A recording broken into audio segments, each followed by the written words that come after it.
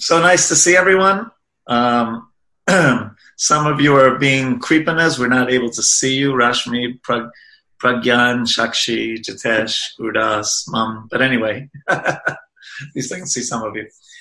So we have an exciting part of the Bhagavatam we're going through now. Very, very interesting. And let us begin. We are on actually verse 35 of the first chapter of the 5th canto. And this just finishes this section. The next verse, which is the last section of the first chapter, starts that next section. So, my dear king, a devotee who has taken shelter of the dust from the lotus feet of the Lord can transcend the influence of the 6 material waves, namely hunger, thirst, lamentation, illusion, old age, and death, and he can conquer the mind and the 5 senses. However, this is not very wonderful for a pure devotee of the Lord, because even a person beyond the jurisdiction of the 4 castes, in other words, an untouchable, is immediately relieved of bondage to material existence if he utters the holy name of the Lord even once. And then Prabhupada picks up on that point in several places in the purport, where he says, not to speak of a sanctified devotee, even a chandal, an outcast who is untouchable, is immediately freed from material bondage if he utters the holy name of the Lord even once. Sometimes caste brahmanas argue that unless one changes his body, he cannot be accepted as a brahmana, for since the present body is obtained as a result of past actions, one who has in the past acted as a brahmana takes birth in a brahmana family. Therefore, they contend without such a brahminical body, one cannot be accepted as a brahmana. Herein it is stated, however, that even a vidura pigata, a chandala, a 5th class untouchable, is freed if he utters the holy names even once. Being freed means he immediately changes his body. And Prabhupada even reinforces this more a little later, where he says, this verse clearly says, sajahati bandham. He gives up his material bondage. The body is a symbolic representation of material bondage according to one's karma. Although sometimes we cannot see the gross body changing, chanting the holy name of the Supreme Lord immediately changes the subtle body. And because the subtle body changes, the living entity is immediately freed from material bondage. He goes on and on like that in this purport. And it's, of course, naturally, it's such an important point for members of the Krishna consciousness movement. I don't know how many of you on the call were born in Brahmin families, but even sometimes it's said that, Kali Yuga flourishes by people born in Brahmin families who don't act Brahminically. Right? So just because we're born in a Brahmin family, it doesn't automatically mean we're Brahmin by any stretch of the imagination, although it's a good start, just like Prabhupada would say that someone who's born in, whose father is a high court judge doesn't make him or her a high court judge, but it may be easier because they're around, the judicial system as a child, right? So maybe some attraction there, but certainly not necessarily so. So for us, whether we were born, whatever birth we've taken, it's the real challenge is to act in such a way that we have these Brahminical qualities, which are very similar to Vaishnava qualities. So, we can study carefully the 18th chapter of the Bhagavad Gita, where Krishna says, Sama tamas tapaso cham shantir arjavam evacha jnanam vigyanam astikyam brahma karma svabhavacham. That peacefulness, self-control, austerity, purity, tolerance, honesty, knowledge, wisdom, and religiousness. These are the qualities of work for a brahmana. So although the potential is there, and Prabhupada and Srila Bhaktisiddhanta Saraswati Thakur emphasize so much the potential, it's still incumbent upon us to realize that potential. So that's the real trick, and not to get caught up too much in our birth. It's not that birth doesn't mean anything. Like in the Vedic culture, or in the Mahabharata, for example, right? Even though Karna had, equal if not better archery expertise than Arjuna, because people thought he was born in the family of a chariot driver, he was like, nah, no. Right? Until, of course, he showed his abilities. So, if anyone wants to say, well, how do you find out, do you need to go through past life regressions to find out what you were in your last life?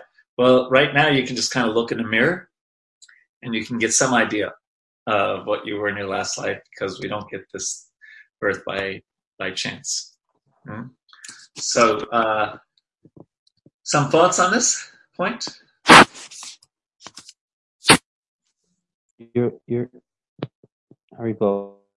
last point in the purport is it's so illuminating that Prabhupada is stressing faith, because he's saying once chanting Hare Krishna, the subtle mind, the form changes, but we don't. When we materialists look at the gross body doesn't seem to be changing, and so that implies an emphasis that we have to accept the Shastra version and not our own senses. Yeah, right. Very good. And also, we understand that there's a quality to that chanting, right? That's of course, we just say, okay, Hare Krishna. Oh, I did it once, finished, right? In other words, like in the Hari Bhakti Vilas, it says, the holy name is the eternal fruit of transcendental knowledge of the tree of the entire scriptures. O Bhrigu Muni, if anyone chants Lord Krishna's name just once without offense, whether he chants with faith or indifference, the holy name immediately liberates him. And so there is a quality to that chanting. Quality, as Prabhupada said, like a child calling out for his mother. But the one of the offenses in chanting the holy name is considered this, the glories that are mentioned, the power that is ascribed to the holy name as imaginary. Because it's abhinavam nama namino, it's non-different from Krishna. So all the power that Krishna has, the holy name has. And so, just a plenary portion of Krishna, universes come out of the pores of his body as Mahavishnu, right? That's not as powerful as Krishna himself. So that's our faith. Our faith is certainly not in ourselves, but our faith is that the holy name can purify us. Other thoughts? Hare Krishna, Prabhu. Yes, Raghunath Prabhu. While I was growing up in India, I had many friends who were born in Brahmana families, and some of them were even Sri Vaishnavas. So generation after generation, they have been worshipping Narayana or Vishnu or Krishna, Rama forms. Right. What I found is the process that Srila Prabhupada has given us puts us on equal footing right away. All we need to follow is process systematically, and then chant the minimum number of rounds, follow the 4 regulative principles, and at a certain point in time, the spiritual master gives the Harinam Diksha, and then further down the line, the Brahmanical Diksha, and so on. And we are systematically being trained, and that mercy is flowing through in this Sampradaya, especially through Srila Prabhupada. So even though we are not born in a Brahminical family, we still have an equal opportunity to get trained and get qualified and reach that stage. Yes. Yeah, by the way, did you see the video of them closing down the Tirupati temple? Yeah. Balaji temple, after 2,500 years. Amazing. That just as an aside. But yes, that's the potency that Chaitanya Mahaprabhu especially has given, through the Shikshastik and through the chanting of the holy names. But now it's important. Now it's imperative for us to become worthy to take advantage of that process. Yeah, thank you. Okay, shall we move on? Actually, I gave the next verse is the verse that I wanted to talk about, 36. Now we hear about his renunciation of Priyavrata Maharaj. While enjoying his material opulences with full strength and influence, Maharaj Priyavrata once began to consider that although he had fully surrendered to the great saint Narada and was actually on the path of Krishna consciousness, he had somehow become again entangled in material activities. Thus his mind now became restless, and he began to speak in the spirit of renunciation. And it's said elsewhere by one of the acharyas that internally he was always always devoted and always very peaceful. Externally he's speaking like this. So Prabhupada brings up the point, which is so important, but should not be misunderstood, about what happens if we if we take to Krishna consciousness and then fall from the path. And he quotes this famous verse from the 5th chapter of the 1st canto. One who has forsaken his material occupations to engage in the devotional service of the Lord may sometimes fall down while in an immature stage, yet there is no danger of his being unsuccessful. On the other hand, a non-devotee, though fully engaged in occupational duties, does not gain anything.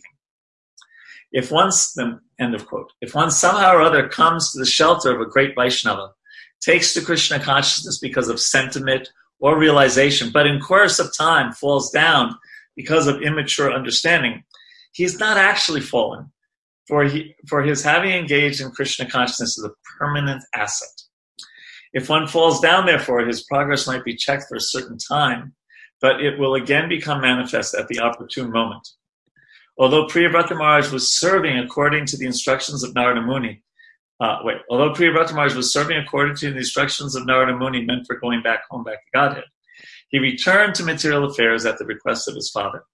In due course of time, however, his consciousness for serving Krishna reawakened by the grace of his spiritual master Narada. It is as stated in Bhagavad Gita, Suchinam Shimatam Gehe Yoga Brashto Bijayate. One who falls down from the process of bhakti yoga is again offered the opulence of the demigods, and after enjoying such material opulence, he is given a chance to take birth in a noble family, or a pure Brahmana family, or of a pure Brahmana, or in a rich family, to be given the chance to revive his Krishna consciousness. This actually happened in the life of Priyavrata, and he is the most glorious example of this truth. One second. So, also, I was thinking in the Bhagavatam, in the 2nd chapter of the 10th canto, it says, O Madhava, Supreme Personality of Godhead, Lord of the Goddess of Fortune, if devotees completely in love with you sometimes fall from the path of devotion, they do not fall like non-devotees, for you still protect them. Thus, they fearlessly traverse the heads of their opponents and continue to progress in devotional service. This is the demigod speaking, right? Because it's the 2nd chapter. They're praying to Krishna. And in that purport, Prabhupada says, devotees generally do not fall down, but circumstantially they do. But if circumstantially they do, the Lord, because of their strong attachment to him, gives them protection in all circumstances. Thus, even if devotees fall down, they are still strong enough to traverse the heads of their enemies. So again, as Prabhupada says in the Apichet Sudaracharo purport in chapter 9, verse 30, we shouldn't take advantage of this. The emphasis is that I think we should take away from this is Krishna is very, very merciful. And he's very grateful. And so when we have done devotional service, he feels indebted to us somehow. It's encouraging if we do have a slip in our Krishna consciousness. Yet we shouldn't say it, take advantage of these statements. So it's that balance. But very strongly said here, and in many places also in the 11th canto, chapter 20, I think verse 27 and 28, if I'm not mistaken. If someone can find that, I'm pretty sure it's 11, 20, 27, and 28. And I think the same thing is said there. Yes, so this is again the mercy of Krishna and the power of bhakti. Right, that bhakti, and we're going to hear about that in subsequent verses that hopefully we'll get to today. That bhakti is so powerful and because it's so attractive to Krishna, that this is true, that even if one falls away from it, Krishna is so attracted by that bhakti of a devotee that he ultimately renders us protection. Some thoughts on this? Hare Krishna. This verse seems to indicate how pure a devotee Maharaj Priyavrata is, because it doesn't even say, I mean, Prabhupada alludes to in the purport about fallen devotee, but it doesn't really say the verse that he fell down. He was just enjoying his opulences with full strength and influence, but he was so aware that this isn't the optimum position for me, or the optimum expectation for me as a devotee. He began to regret, like we were talking about last week about regret. But his regret is, wow, I'm using what is available to me, but this isn't the highest platform. Right. Yes, and so I think all of us, when we read this about Priyavrata, and I think in the back of our mind we think, well, yeah, he's not fallen. First of all, he was following Lord Brahma's order. He was following Swayambhuva Manu's order. He was a great king. But still, from the point of view of what sadhus normally do, he wasn't doing that kind of thing, and so he felt fallen in that sense. Thank you so much, Rashmi, for finding this verse. It's such again, powerful. Having awakened faith, it's in the chat.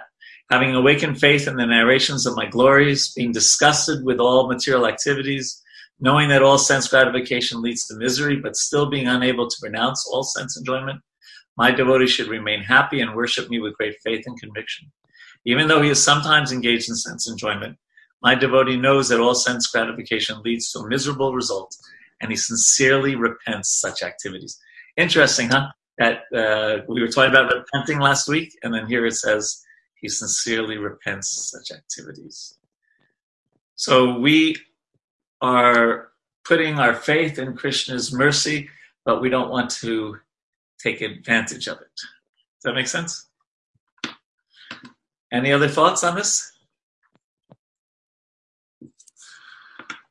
Okay. Well, then let's carry on hearing about the renunciation of Priyavrata Maharaj. The king thus began criticizing himself. Alas, how condemned I have become because of my sense gratification. I have fallen into material enjoyment, which is exactly like a covered well. I have had enough. I am not going to enjoy any more. Just see how I have become like a dancing monkey in the hands of my wife. Because of this, I am condemned.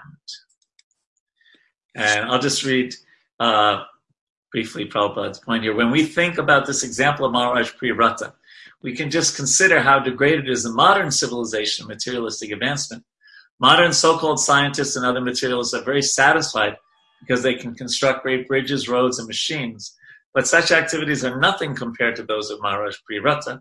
If Maharaj Priyavrata could condemn himself in spite of his wonderful activities, how condemned we are in our so-called advancement of material civilization.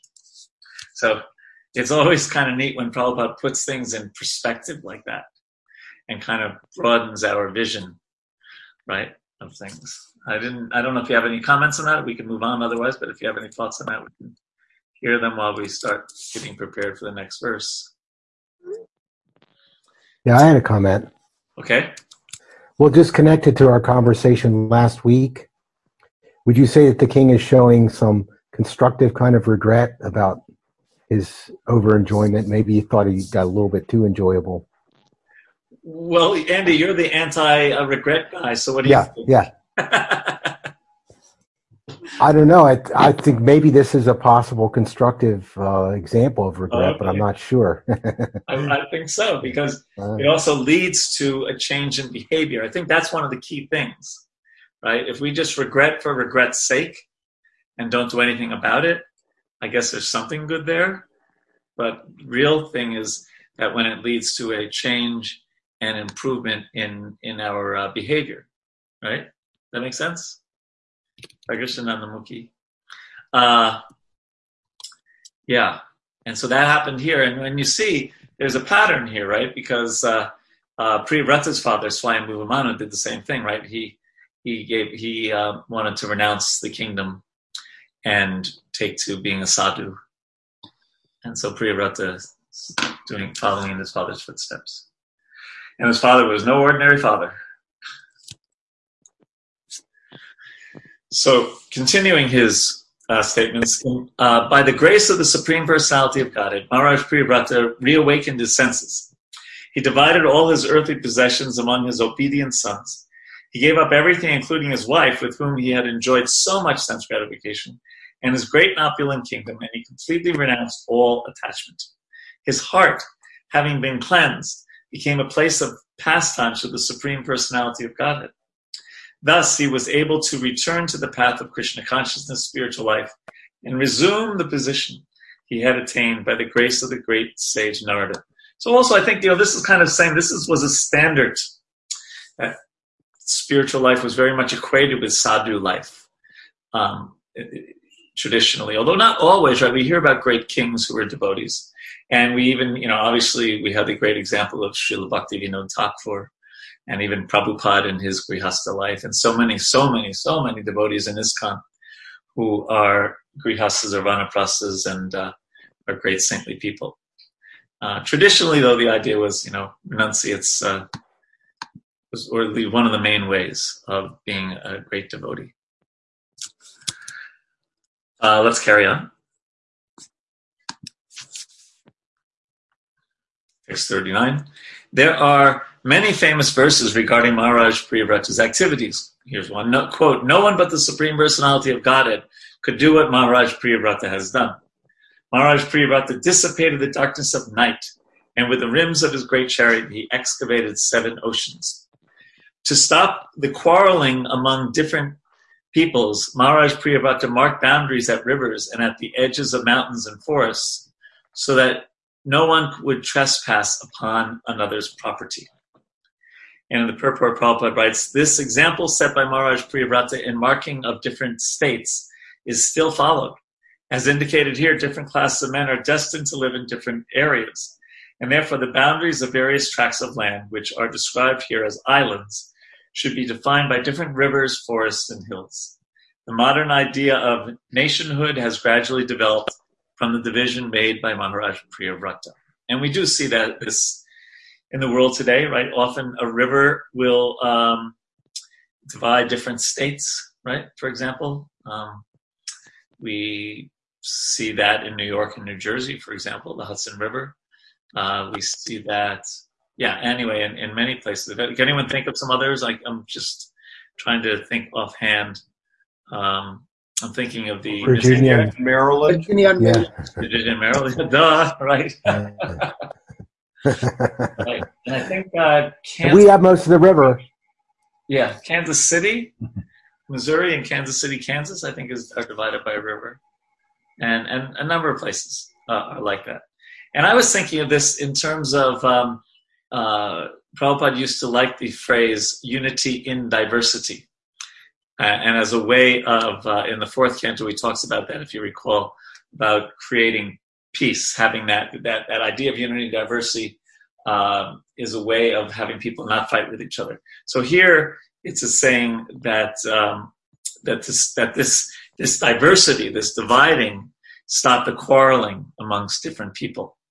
Yet they all had the same king, so that's the unity, and yet there was different partitions within that created the diversity. So I think I was thinking that we could extrapolate from this that idea of unity in diversity. Any thoughts on that? Well, Prabhupada certainly emphasized that in his preaching. He would so often be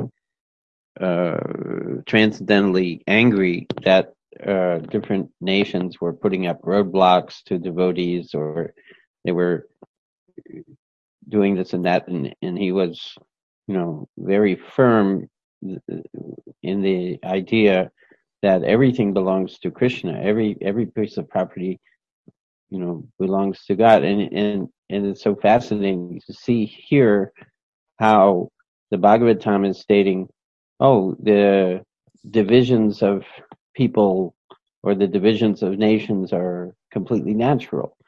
And then Prabhupada would step forward and say, what these artificial constraints that the countries are putting up, are anathema to God consciousness. They're making people artificially separate and conditioning them. Right. So he said, saying different things at different times to emphasize different points. Right. This here he's saying, well, yeah, Maharaj Priyavrata is the one who started it. Like that. Yes. He would also say that although there's all these different flags of the United Nations, there hasn't been unity since the day United Nations was started. He would say things like that. Yes. Other points? So then, finishing this chapter, as a great follower and devotee of the sage Narada, Maharaj Priyavrata considered hellish the opulences he had achieved by dint of fruitive activities and mystic power, whether in the lower or heavenly planetary systems or in human society. Thus end the Bhaktivedanta purports of the 5th canto, 1st chapter of Srimad Bhagavatam, entitled The Activities of Maharaj Priyavrata. So, Priyavrata then had a son. His name was Agnidra,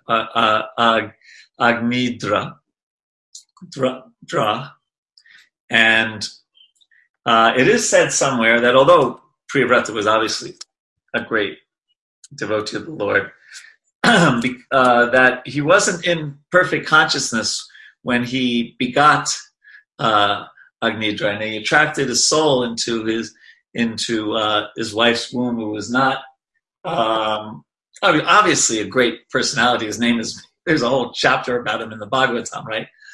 But he had material desires, and we're going to hear about that he approaches, he wants a son, and he wants a good son, and and he approaches Lord Brahma, a demigod, for that. And then interestingly, in the next chapter, his son, Nabi, who was a very great son, and at least from the Bhagavatam, we can deduct that he was more of a devotee and more devoted than Agnidra. He also prayed for a son, but he went to the Supreme Lord for the son, not a demigod. And then he, of course, got the Supreme Lord as a son. So that's just a little background information for. So Agnidra, we're not going to cover. We're going to have to read. We're going to read through a number of verses after the first few verses that we'll talk about. It's a relatively short chapter, and a lot of the verses that we'll be reading through are about King Agnidra's bewilderment when he saw the person who would become his future wife. So let's just see. We're going to verse 1 and then 5 we'll talk about. So Sukadeva Goswami continued. After his father Maharaj Priyavrata departed to follow the path of spiritual life by undergoing austerities, King Agnidra completely obeyed his order, strictly observing the principles of religion. So he wasn't just a terrible person, right? He was strictly observing the principles of religion. He gave full protection to the inhabitants of Jambudvip, as if they were his own begotten son. So again, a great king also and a great ruler, clearly. Prabhupada, there's one thing that I just wanted to comment on, is he says these sinful activities, he's talking about the illicit sex, intoxication, animal killing, and gambling. These sinful activities are now very prominently manifest in India. He's writing this in the 70s, right? Although 100 years ago, these 4 principles of sinful life were strictly prohibited in the families of India, they have now been introduced into every Indian family. Therefore, they cannot follow religious principles. So maybe not every, but and I just saw that, I saw a big change from 12 years after Prabhupada wrote this. When I first lived in India in 1989 to when I left in 2010, how worse it became, and how, in one sense, I thought the billboards, for example, in India were worse than the ones in America. And especially with the incoming of the internet and television shows from the West, and this kind of just inundation of other cultural norms, how it's been a great challenge for India. Although by Krishna's mercy, the spreading of Krishna consciousness in India has gone quite well in many ways, especially by the great work of people like Gopal Krishna Maharaj and Jayapataka Maharaj and others. So I just thought that just jumped out at me. It's like, wow, Prabhupada wrote that in the 70s. What about today? Any thoughts on that? Maybe those who grew up in India and have seen it change, or remember what your grandparents were like and how different your grandparents were from the average 25-year-old in India today? It's a day and night difference, Prabhu. Yeah. It has degraded a lot. The culture was very strong and prominent even when I was growing up in the 70s. And even through the 80s, it was a little better, but since the 90s, like, it's been downhill all the way. Even in South India? Yeah. Yeah. Because I saw North India was worse, my experience. Delhi. Well, yes, definitely. At that UP state, that area was like notorious for breaking the laws as if there is no tomorrow. Anyone else? Krishna Prabhu. Yes, Divyana. What I've noticed is that it's more about like following the West in India. They followed the West. They took all the bad habits of the West, and that's how they kind of adopted. And also a corporate culture is another one that's actually degrading a lot of India as well. Because, for example, like intoxication is a very normal thing. If you're not drinking or anything, then you are outcast, or you don't really belong to any group. And so that's what I've noticed is in India. It's really that's a good point, because I used to have to go to some social functions with these judges and lawyers, especially in Delhi, but actually all around the country, because I traveled around. And they were like so shocked when I didn't drink anything. And I would even say, does this salad have any onions in it? No, I'm sorry, I can't have it. They were like, actually, they kind of liked it, a Westerner, the whole combination there. But yes, India, there's some really good things in the West, and the tendency has been to take the bad things and leave aside the good things like that. So yeah, it really has been quite a change. Anyone else? Shakshi, Ram, Hanuman, others? Mum? I would like to echo the devotees. That's all, Prabhu. It's going worse. And if you are fortunate enough, and if you have a devotee association, there is some change. There is some chances that you can get out of that mess. But or else, like, there is no chance at all. Yeah, I guess the good thing is that we have, ISKCON has access. Like, I just saw the Prime Minister had retweeted something from Gopal Krishna Maharaj to like his, 5 crore followers on Twitter, or whatever it is. What is 5 crores? 50 million? Anyway, so we have that access. But yes, anyway, Prabhupada's words really ring true, don't they, here? That's the point. So let's continue. Verse 2 going up to 5. Desiring to get a perfect son and become an inhabitant of Pitri Loka. So it's a material desire. Of course, it's a much better desire than just wanting a big house or something. But that's, gives us some hint. He didn't want to go back to Godhead. He wanted to go to Pitri Loka. Maharaj Agnidra once worshipped Lord Brahma, the master of those in charge of material creation. He went to a valley of Mandara Hill, where the damsels of the heavenly planets come down to stroll. There he collected garden flowers and other necessary paraphernalia, and then engaged in severe austerities and worship. And just as an aside, of course, I think most people in this Well, I'm not sure everyone, but I think most of the people a lot of the people on this call are not going to have more children. But if you are, Prabhupada talks about the importance of the Garbhodam ceremony. That he says, especially in this age of Kali, there are no Garbhodam ceremonies. Everyone enjoys sex with his wife like a cat or a dog. So if we are going to attempt to beget children, it's very, very, very important to be in a devotional mindset while begetting that child. Why allow ourselves, have fleeting moments of focus on enjoyment when we're going to bring up that child for the next 20 years of our life? So to call a good soul into this world, it's very important to be in a devotional mindset. And Prabhupada therefore set there in the Vedas. There's all kinds of details of Garbhodam Sanskara, what to do before begetting a child, but Prabhupada made it so powerful and simple to chant at least 50 rounds. And there's no minimum. That's a minimum. You can go up to 100 rounds, whatever. Really be in a purified state of mind when trying to conceive a child. Very important. So let's move on.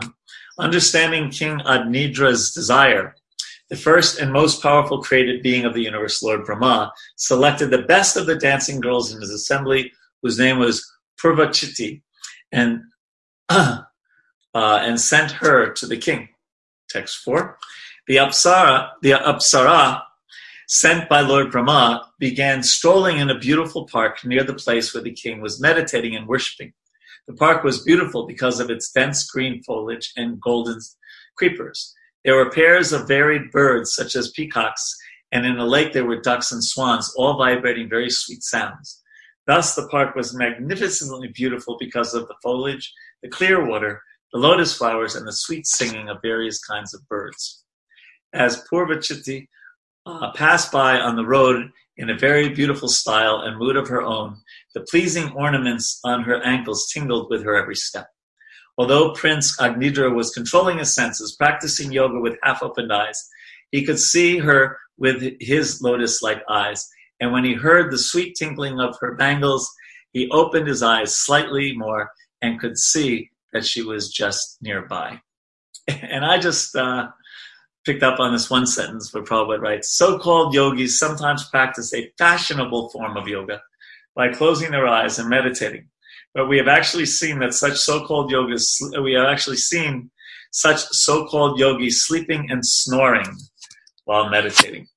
And it just reminded me, I was on a call the other day with about 100 people.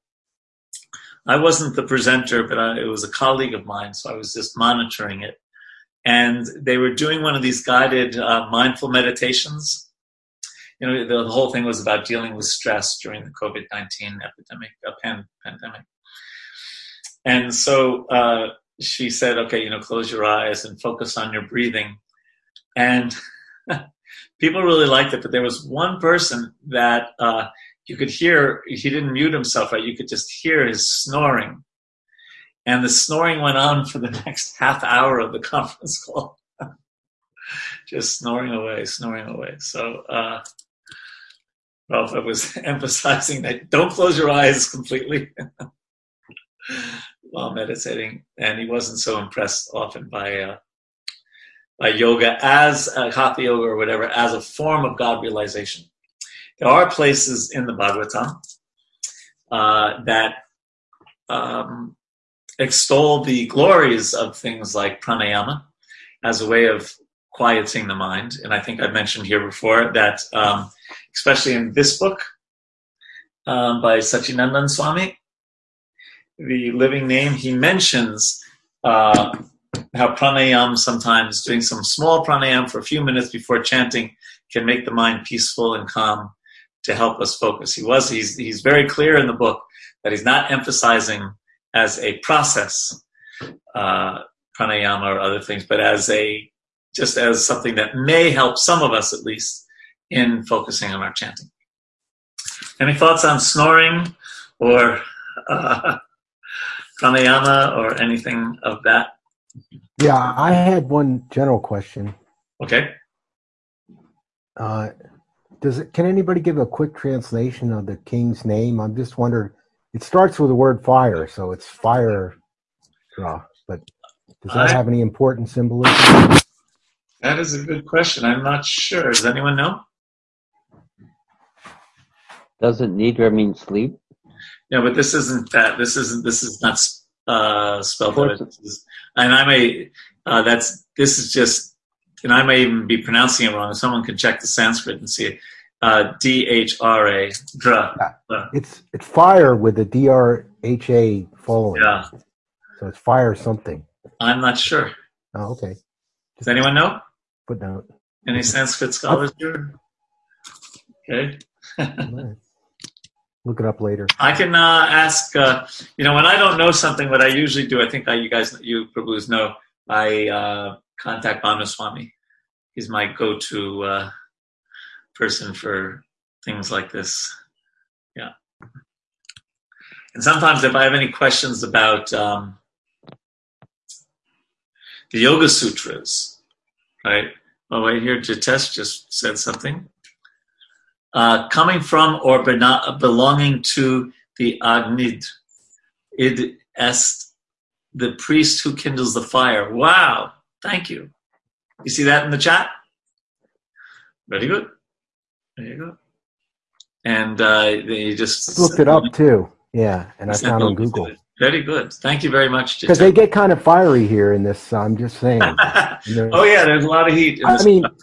Can I just say that he half opens his eyes, right? A little more than half, so he can see. That was a problem.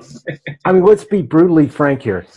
And then he notices she's right next to him, so she's coming on to him. I mean, I'll just say that. Yeah, that's what's happening. That's what's happening here. Yes, of course, in a much more pious way than at a bar in downtown DC, because who was she sent by? Lord Brahma, So yes, yeah, and although he in one sense he's controlling his senses, he's been praying for this, and he went to the place, right? It says he went to the place where the heavenly damsels stroll. So hello, right? There was it was meant to be, so to speak. But yes, but still, how it manifests for it meant to be is what this chapter describes a lot, right? Yeah. Okay. One more thing. Yes. In chapter 6 of Bhagavad Gita, Krishna also talks about controlling the mind and the senses through the Ashtanga Yoga process. Yeah. Yes. And Krishna says by practice, what is it? And renunciation, right? Yep. Abhyasa and vairagya. Mm-hmm. One can do it. Practice, sadhana means practice. And if you think about it, anything you want to do well, it takes practice. And, of course, God's blessings, right? But, definitely takes practice. I have a friend who he's 70 years old, devotee, wasn't in very good shape, but then got a, like a health coach, and now he can do 35 push-ups. And I said, did that just happen overnight? He said, no. He said, I had to practice that like over a year. And I went from like being able to do 4 to doing 35. Not that that's the goal of life, but the idea that anything worthwhile takes practice and determination. And what to speak of chanting Hare Krishna without offense takes daily practice and determination. And, of course, ultimately, the mercy of the Lord. And Mom just wrote, Krishna concludes chapter 6 by saying that of all yogis, yes, right. So that's the he's quoting verse 47 of this 6th, yoginam api sarvesham. So of all yogis, the one who is a devotee is the highest of all. And that, of course, that verse is the prelude to the whole next 6 chapters, which focus on bhakti. And that's the point that Maharaj is making in this book, right? That those things can be helpful, but because if they lead to to yoginam api sarvesham, vadgatenantara. Thank you, Mom. All right, let us continue. So that was 5. Now we're going to read all the way from 6 to 22. Okay, so I guess I was trying to decide whether to read it all, but only because that's been our practice, I figure we should do that. Otherwise, I was thinking of just skipping ahead and having you read it for homework. But Gurudas says this is a wonderful indication that in this verse, that Bhakti Yoga is superior to all forms of yoga. Yes. Okay, so seatbelts on while we read through this very interesting and somewhat graphic explanation of how the two got together. Like a honeybee, the Apsara smelled like a honeybee, the Apsara smelled the beautiful and attractive flowers. She could attract the minds and visions of both humans and demigods by her playful movements, her shyness and humility, her glances, the very pleasing sounds that poured from her mouth as she spoke, and the motions of her limbs. By all these qualities, she opened for Cupid, who bears an arrow of flowers, a path of oral reception into the minds of men. When she spoke, nectar seemed to flow from her mouth. As she breathed, the bees, mad for the taste of her breath, tried to hover about her beautiful lotus-like eyes.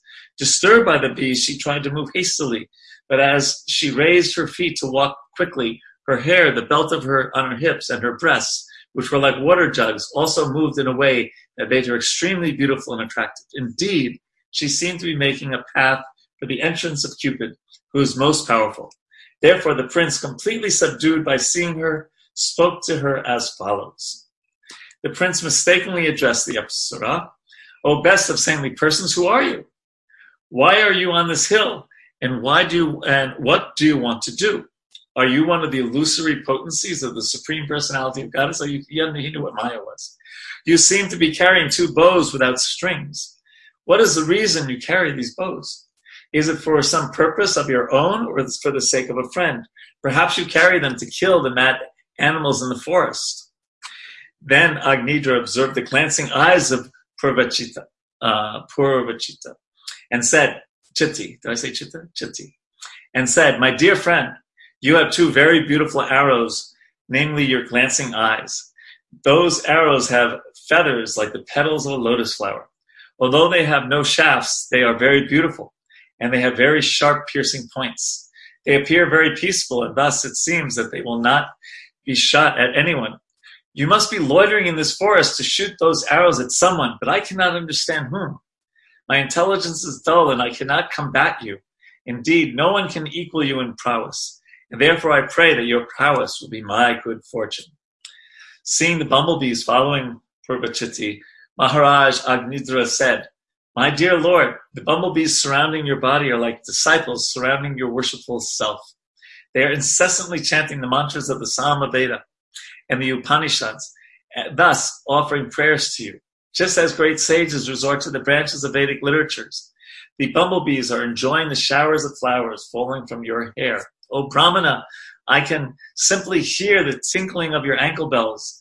Within those bells, tiri birds seem to be chirping among themselves. Although I do not see their forms, I can hear how they are chirping. When I look at your beautiful circular hips, I can see that they are the lovely color of kadamba flowers, and your waist is encircled by a belt of burning cinders. Indeed, you seem to have forgotten to dress yourself."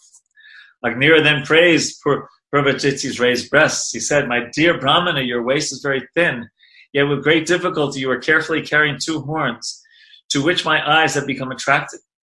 What is filling those 2 beautiful horns? You seem to have spread fragrant red powder among them, powder that is like the rising morning sun. O most fortunate one, I beg to inquire where you have gotten this fragrant powder that is perfuming my ashrama, my place of residence. O best friend, will you kindly show me the place where you reside? I cannot imagine how the residents of that place have gotten such wonderful bodily features as your raised breasts, which agitate the mind and eyes of a person like me who sees them. Judging by the sweet speech and kind smiles of those residents, I think that their mouths must contain nectar." My dear friend, what do you eat to maintain your body? Because you are chewing betel, a pleasing scent is emanating from your mouth. This proves that you always eat the remnants of food offered to Vishnu. So it's not that he totally forgets God. Indeed, you must also be an expansion of Lord Vishnu's body. Well, not exactly. Your face is as beautiful as a pleasing lake. Your jeweled earrings resemble two brilliant sharks with unblinking eyes like those of Vishnu, and your own eyes resemble two restless fish. Simultaneously, therefore, two sharks and two restless fish are swimming in the lake of your face.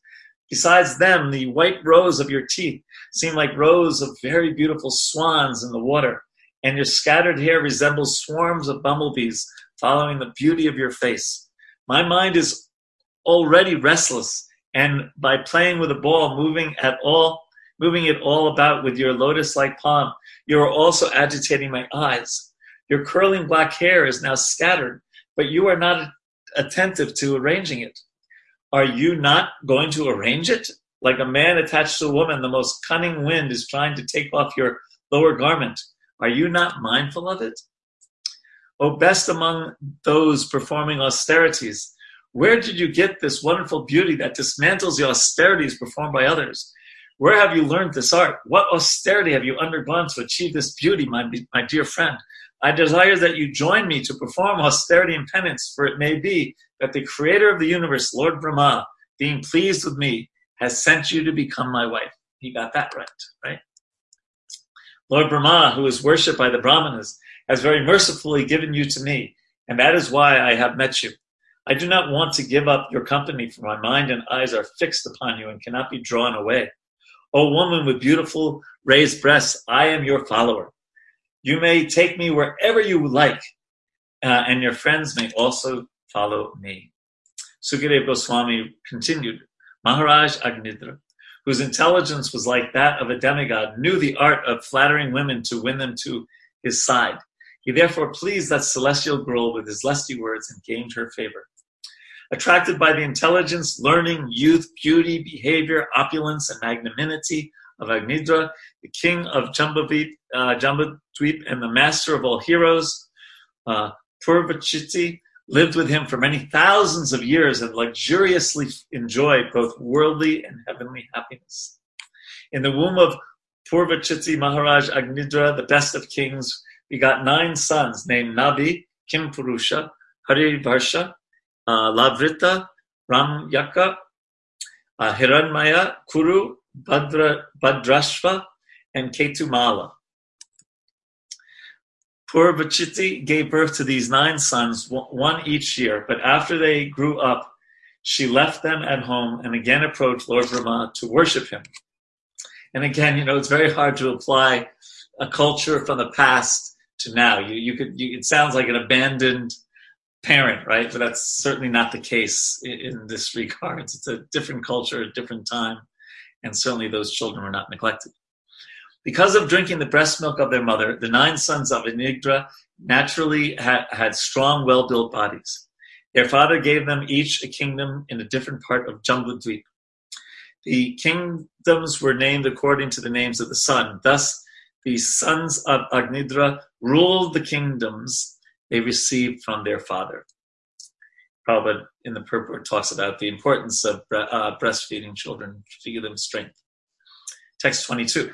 After Purvachiti's departure, King Agnidra, his lusty desires not at all satisfied, always thought of her. Okay, so he didn't just renounce things like his 2 predecessors in his family line, right, where Priyavrata and Swayambhu Mana, they went to the forest and they performed austerities and were sadhus. No, he always thought of her even after she left. Therefore, in accordance with the Vedic injunctions, the king, after his death, was promoted to the same planet as his celestial wife. That planet, which is called Pitriloka, is where the Pitas, the forefathers, live in great delight. Prabhupada writes in the purport, if one always thinks of something, he certainly gets a related body after death. Maharaj Agnidra was always thinking of Pitriloka, the place where his wife had returned. Therefore, after his death, he achieved that same planet, probably to live with her again. Bhagavad Gita says, Yam yam bhapi smaram bhavam tyadyante kalevaram tam tam evaiti kunteya sada tadbhava bhavita. Whatever state of being one remembers when he quits his body, that state he will attain without fail. We can naturally conclude that if we always think of Krishna or become fully Krishna conscious, we can be promoted to the planet of Goloka Vrindavan, where Krishna eternally lives.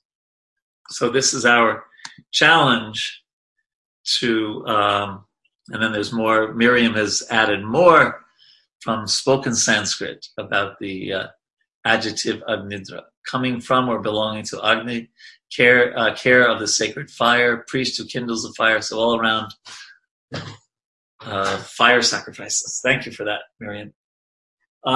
So this is our daily or challenge, or our moment-to-moment challenge, to practice devotional service by thinking of Krishna in a devotional way.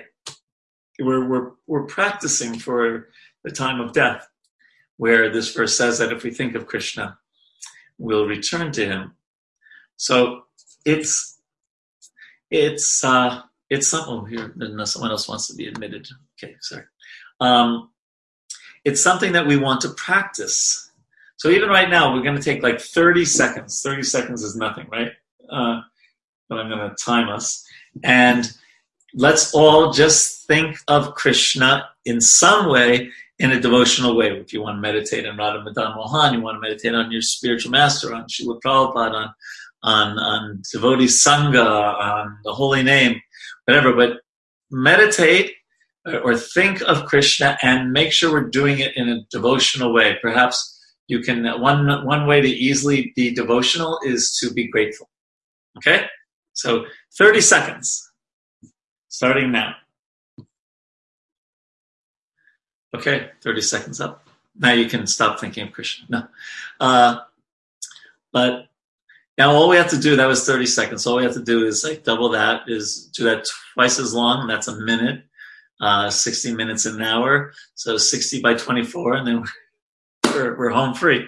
But the reason I did that 30-second thing is that it's devotional service is so powerful. And even if we were in very material consciousness, we can snap out of it in a second by thinking of Krishna, being grateful to Krishna, thinking of his devotees, something like that. And you can actually get out of Maya that quickly by just refocusing the mind on Krishna. Now we know also that it's harder to do it from the modes of passion and ignorance, but it's still possible, just like that.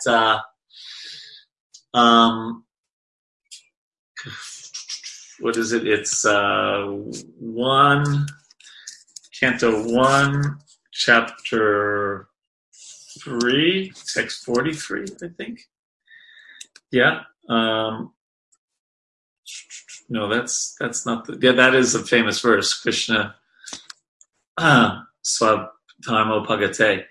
But that wasn't the, maybe it's the next verse. Oh, yes. In the very next verse, 1:344, Prabhupada says,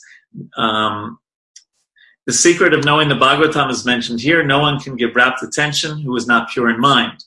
No one can be pure in mind who is not pure in action. No one can be pure in action who is not pure in eating, sleeping, fearing, and mating. But then he says, but somehow or other, if someone hears with rapt attention from the right person, at the very beginning, one can assuredly see Lord Sri Krishna in person in the pages of the Bhagavatam. So yes, so he's saying, right, you can't give rapt attention without being pure in mind. But then he says, okay, but still, somehow or other. So I take that as we can still, it's obviously, we want to cultivate the mode of goodness and be clean and be Brahminical and things like that, which is a great jumping point to Krishna consciousness. But still, if we're very much affected by the mode of passion or ignorance, we shouldn't use that as an excuse. We can still kind of spiritually snap out of it by just, like we just did 30 seconds, by just taking the time to think of Krishna in gratefulness. Some thoughts on that or on this purport that we just read?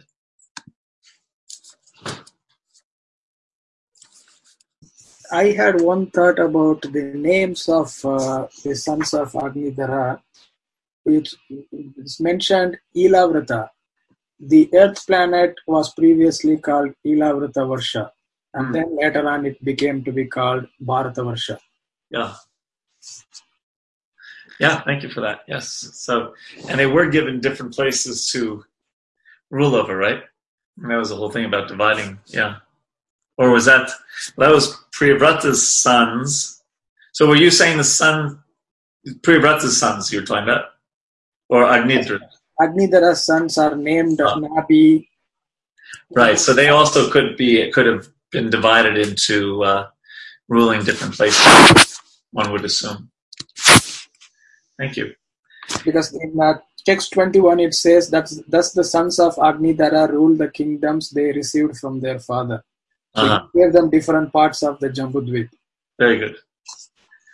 And then the last verse names their wives. So Meru Devi Pratirupa, Ugra Dhamstri, Lata, Ramya, Shama, Nari, Bhadra, and Deva Viti. And that ends, can you believe it that we just went through a whole chapter in like half an hour? I think it's a world record for us. So let us start chapter 3. This is actually a short chapter, only 20 verses.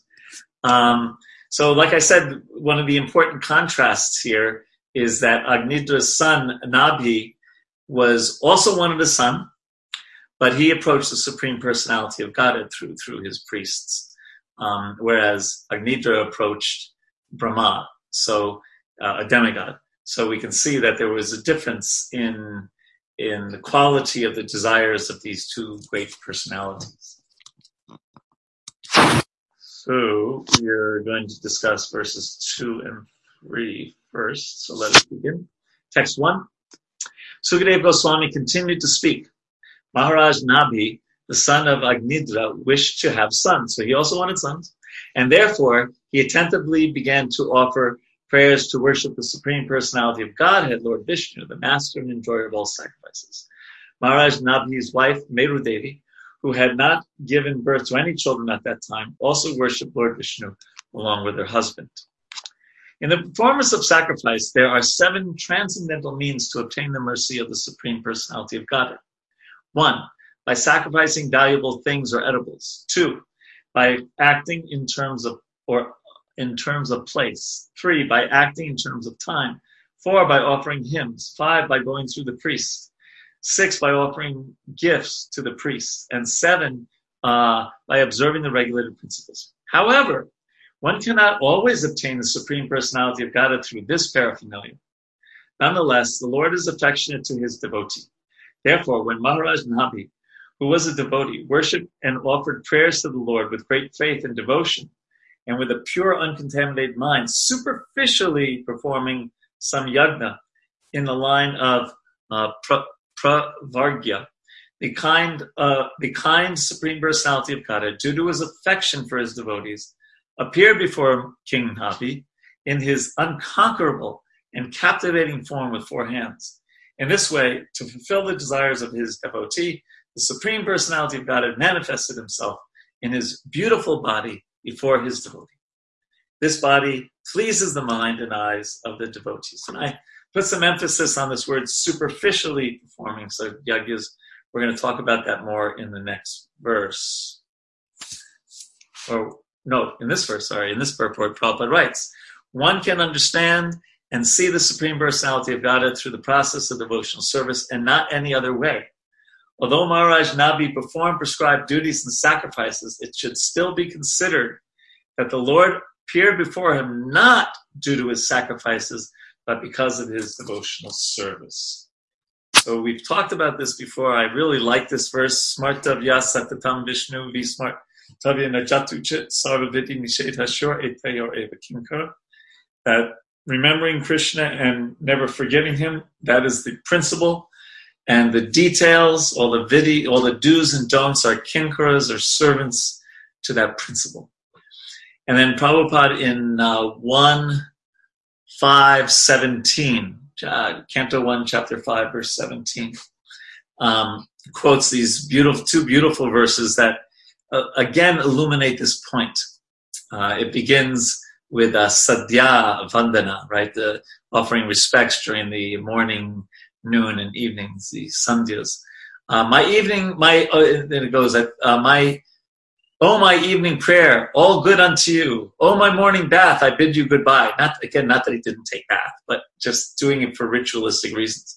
Oh, demigods and forefathers, please excuse me. I am unable to perform any more offerings for your pleasure. Now I have decided to free myself from all reactions to sin simply by remembering anywhere and everywhere the descendants of Yadu and the great enemy of Kamsa, Lord Krishna. I think that is sufficient for me. So what is the use of further endeavors? And then Prabhupada again in the same purport quotes Madhavendra Puri saying, let the sharp moralists accuse me of being illusioned. I don't mind. Experts in Vedic activities may slander me as being misled. Friends and relatives may call me frustrated. My brothers may call me a fool. The wealthy Mammonites may point me out as mad, and the learned philosophers may assert that I am much too proud. Still, my mind does not budge an inch from the determination to serve the lotus feet of Govinda, though I am unable to do so.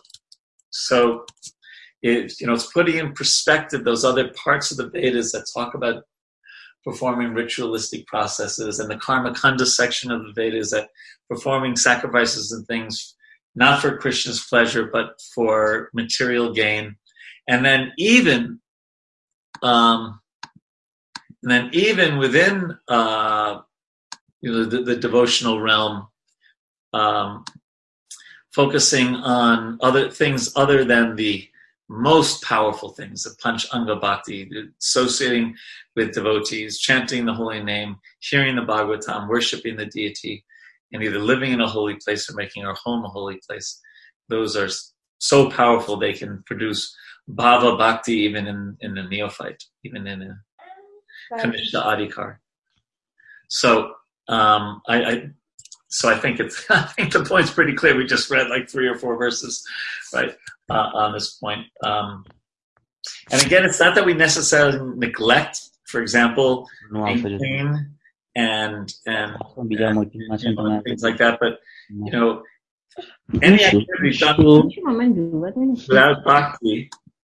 any activity done without bhakti, doesn't have the same effect as even the simplest thing, offering Krishna a little cup of water. If it's done with devotion, Krishna says, Asnami, I accept it. So again, this verse in the Bhagavatam that we're studying, and then the other verses that we spoke about, make it clear that bhakti is what really moves Krishna. And we've talked about this also, that it's the definition of pure bhakti, anyabhilashita sunyam, jnana karma anavritam. That anavritam means to cover. So our desire for loving Krishna should never be covered by karma and gyan. We may even do some karmic organic things. We may offer some pinda to our forefathers, or do some rituals when a parent passes away or something like that. But our faith is in the bhakti, not in the rituals. And that's what that jnana karma anavritam. So some thoughts on that?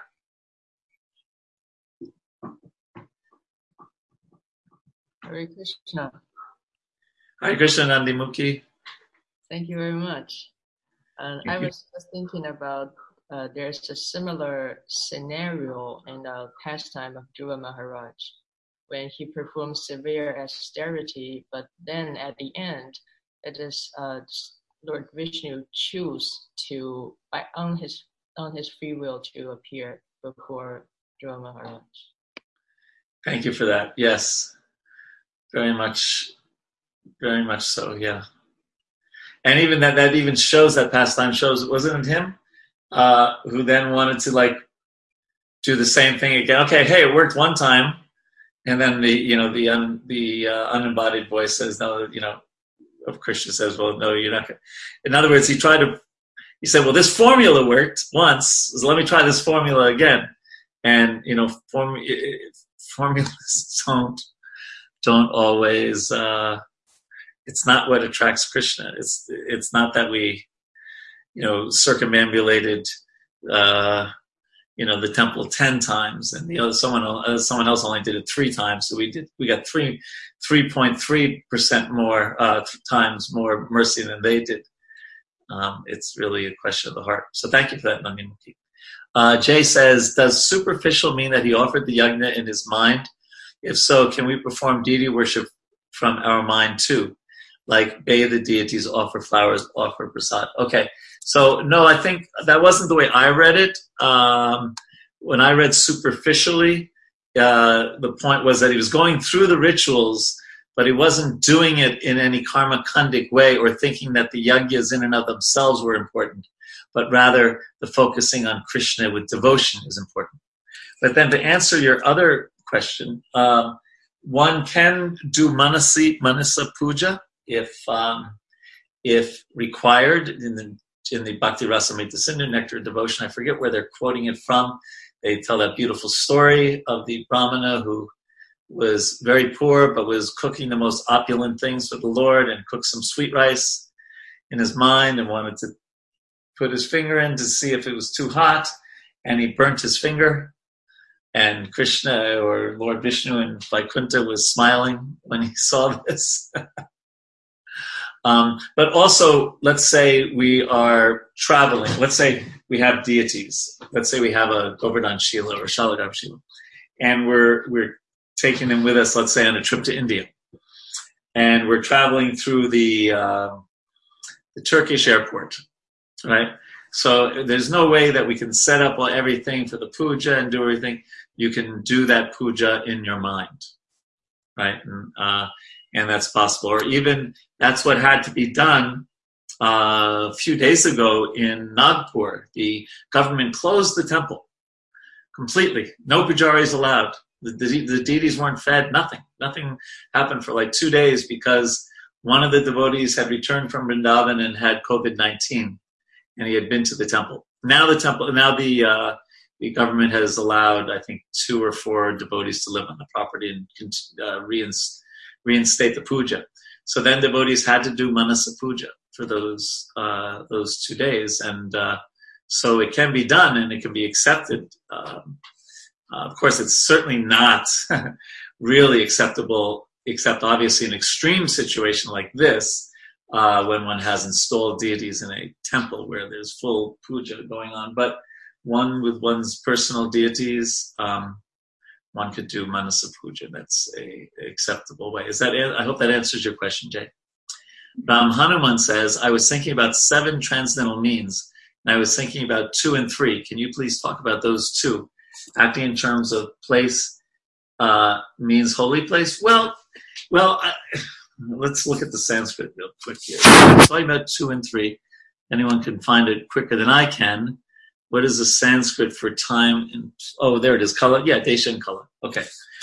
Well, again, not having the commentaries of the previous acharyas in front of me, I'll still do my best to talk about 2 and 3. So maybe what we were just talking about, time and place, about manasa puja. We often say that we apply the philosophy of Krishna consciousness to desha, kala, patra, right? To time, place, and circumstance. And I use the word detail specifically because this ties in with the difference between a principle and a detail. Principles don't change. It doesn't matter what the time, the place, and the circumstances. They don't change. And details can change according to time, place, and circumstance. So chanting Hare Krishna, we're not going to say, now we've come up with a better mantra. That's a principle that we're not going to change, right? How we chant, let's say we chant very loudly our japa when we're at home, we probably are going to adjust according to time, place, and circumstance if we're traveling in an airplane, right? Hare Krishna, Hare Krishna, we're probably not going to do that, right? So time and place, one way to understand that is we still apply the principle of bhakti, the principle of a devotion, according to whatever time and place we find ourselves in. So I don't think the place necessarily means a holy place. I think it's more in terms of the situation that we find ourselves in, and we still practice devotion in those different situations. I hope that helps Hanuman. Hanuman, let me know if you agree with that or you have a different, Ram Hanuman Prabhu, if you have a different understanding. In terms of time, does it refer to Brahma Muhurta? Well, okay, so good example, good question, Jitesh. So yes, generally we are told, Prabhupada writes, that generally devotee tries to rise by 4 a.m. and also wants to be careful to perform devotional service during the Brahma Muhurta. Like, for example, the Brahma Muhurta in our area in Potomac is from 5:10 to 5:58 today in my little app here.